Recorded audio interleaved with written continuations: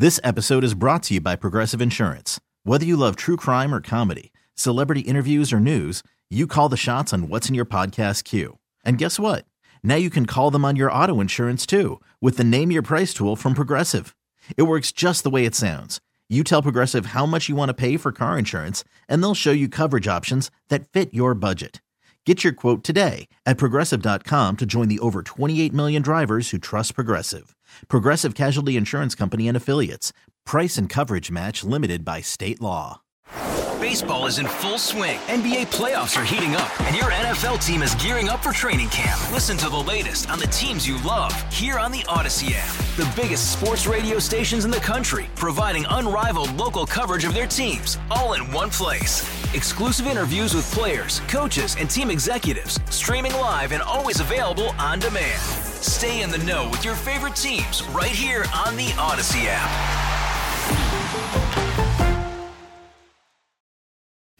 Larry Blustein, Danny G, taking you up until 8 o'clock this evening as we return for our 2-hour summer shows. Now that the Heat and the Panthers are finished for the year.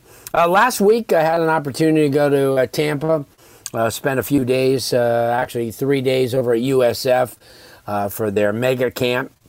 As we discussed last week, 1,400 plus kids over a course of 8 hours. Also, went back for their 7-on-7s over a 2-day period. A lot of people flocking to Tampa for that event as well. But while I was there, I was reminded that not only do they have an amazing $22 million indoor facility that opened up, and it was great. I probably spent as much time in there because of the heat as anything. That you look north on the tree line, and a new stadium is going to be taking place right on campus, which is just amazing for the program, for the community. Something that was just approved. Matt Baker wrote a really, really good story on it. I had an opportunity to read that yesterday. From the Tampa Bay Times. He's kind enough to join us this evening. Matt, thanks so much for taking the time. And got to be a lot of happiness for USF fans and generally the people in the Tampa area. Yeah, for sure. And thanks for having me on. This is something that's been talked about a very, very long time. I'm talking about the USF on-campus stadium. If you go back into the archives, it was something they talked about before they even had their first class at USF, before they even opened the doors. They talked about the idea, where would we put a stadium? And the president at the time said, no, I don't want football. We're not doing that. And obviously the school went on for 30-something years before the football team kind of started to go. And then they figured out, okay, well, where could we build a stadium? Do we want one? And the administration didn't want it, too expensive. And then here we are. Finally in 2023, where last week the Board of Trustees approved a plan, $340 million in total, 200 of that they're going to borrow to officially kind of make this thing happen. And there's still a couple logistical hurdles still to come.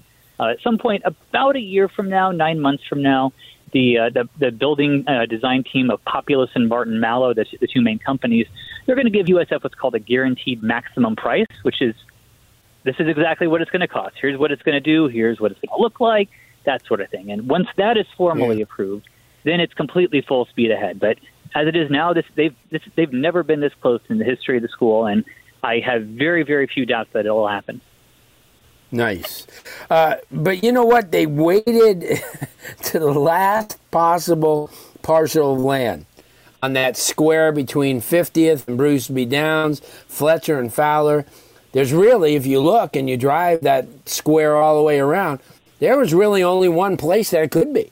They added a Publix in there. They've added some medical buildings at the front. But you take a look, and I had a chance to look exactly where they're going to put it. And then you drive around the campus, and you go, what? You know what? Other than in the front where those intramural fields were, and I don't know if there was really a lot, that much land, this is the only place they could have put it. Yeah, and that's one reason why this has taken so freaking long, Larry. Over the years, there's been so many different proposals. I mean, at one point, they talked about, building out an island to have football fields, including a stadium somewhere in Tampa Bay. They talked about the Museum of Science and Industry that's just kind of on one side of campus across from those fields. But you know what? This area where they're going to build it actually makes a lot of sense, because we've been talking about the stadium, but there's another part of this too that's very important, and it's the football operations center. You talk to Alex Golesh, the first-year head coach, and he'll tell you he's more excited about that operations center than anything else. So just if you kind of close your eyes and picture how this is going to work, you've got the practice field. Right next to that is the indoor practice facility that just opened. Then just north of that's where the stadium is going to be. So right in the middle between the stadium and indoor practice facility, maybe it's its own thing, maybe it's just housed inside the stadium. I don't know what the details are, if they've even figured them out yet. But the idea is going to be where you're a player, you're changing in the locker room. You go north, you go through a tunnel, you're in the stadium. You go south, you walk through the doors, you're in the indoor practice facility. So that's just the efficiency that USF has never had. And that's something that is on the way, and it's going to be a very, very big difference for the Bulls. Yeah, no doubt. Matt Baker joined us. Tampa Bay Times is where he works, and he does a tremendous job. And, I got the sense last week, walking around talking with Coach Golesh, that he's really the guy for this job. And don't get me wrong, I like Coach Jeff. He was a great guy, and some of the other guys have been there. But this is somebody, it doesn't care what happened in the past. He doesn't want to talk about what happened in the past. He just wants to look at what's going to happen from this point on. And he really thinks within 2 years or so, they could get into the ACC, or they could get into the Big 12 and join UCF. And what a difference that would make. You have 50-plus thousand students, so you have a really good alumni base built in. Plus, it's in one of the largest cities in the Southeast. And I've always said this, Matt, USF, UCF, they're in huge cities, but they're kind of far removed from the hustle bustle. They're on the eastern side. This gives an opportunity on game day for there not to be that much, there's a lot of arteries to get out of there and to get in there. Whether you go north or go towards 75 or 275 or whatever. So this is really, from a logistics standpoint, a win-win as well. Yeah, I think you're right. I think there's going to be a good amount of parking. It's part of this athletics district, and Michael Kelly, the athletic director, has said he thinks this is going to be one of the best in the country, and obviously that's his job, but I don't know that he's wrong when he talks about how everything is going to be in a very concise footprint. But I want to go back to something you said a second ago on the conference realignment. You're exactly right. USF has everything you would want in a school, right? Market still matters somewhat, and they're in a top 20 market. It's a big metropolitan area with a lot of recruits. It's got a big student body. Just a couple weeks ago, they were admitted into the AAU, or invited into the AAU, which is a prestigious group of, I think, 71 research schools across the country. So academically, they're there. They've got everything they need except for football success and a devout fan base. And one is obviously going to lead to the other. And if they were able to, go back to 2017, right, when they were a pretty darn good team and took UCF to the wire in one of the greatest games in state history, if that's when Texas and OU had left, then I honestly think, in my heart of hearts, USF would have been going to the Big 12 like UCF. Just so happened that they're in this awful period with 4 wins in 3 years, and to the point where nobody would want them, and deservedly so. So if USF can get things turned around on the field, and everything else matters, the academics and the school size and the market size and the prestige and all that stuff, they just got to get it turned around on the field. Because if they do, this is a program that absolutely can be in the Power 5 or Power 6, or who the heck knows what it's going to be in a few years. But they've got a chance to move ahead. Yeah, I agree. You brought up a good point.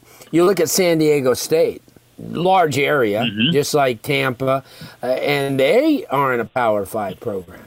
I know that the Pac-12 was courting them, but a lot of people are a little leery about the Pac-12 because they feel that it's going to, kind of like dwindle down after USC and UCLA leave, because you figure that Oregon, Washington, those are in big markets, big areas, Stanford, schools like that will probably leave as well. But you made a good point. Up until this past year, huge metropolitan areas like Houston, Memphis, Cincinnati, and they weren't at the Power 5 level. They are now because they all, jumped into the Big 12. So I think things look good. I think things look good over the next, couple of years for USF, as you said. There's a plan in place, and that's the one thing a lot of people, that there hasn't been. There's been a lot of talk, and I think last year when I had you on, we talked about this, that I know that they had a contingent of people that were going to go to Baylor and they were going to go to Houston and SMU and look at their stadiums to see what type of on-campus stadiums they had that were in the 30,000 range as well. So they've done their homework. Yep. I agree with you. I think it's going to get off the ground and it's going to be something special. And certainly, I know the fans. I know, just from talking to the players last week who were on campus and, helping them work their camps, that they're excited about the future. And, you look at that. That indoor just makes a huge difference. Matt, when you take a look at it, it's a state-of-the-art. It's as large as any one that you're going to find. It was done properly. And then you look at all the facilities on campus. Obviously the Sun Dome is older, but they've refurbished it. Their baseball programs, their soccer, everything else is kind of the state-of-the-art and ready to go. But I appreciate you, man, as always, filling us in. When I was reading about that, I said, Matt's been on top of this from the beginning.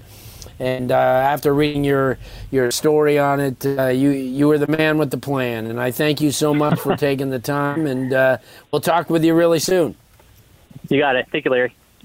Good stuff. Matt Baker, Tampa Bay Times. And it's good for sports. It's good for the state of Florida to have something like that. I'm excited about it, because, and people are talking about Miami. It's just, logistically, for Miami to put a stadium on campus, it's not in the cards.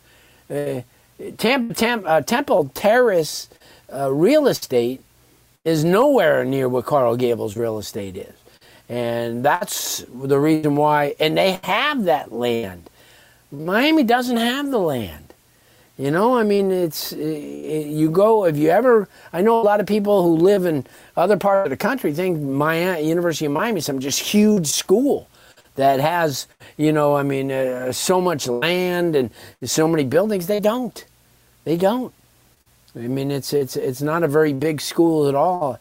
And I personally think where they're playing right now, if I'm a recruit and they take me down to Hard Rock and to see that and to know that, here's a place where Tua and Dan Marino and all these guys played.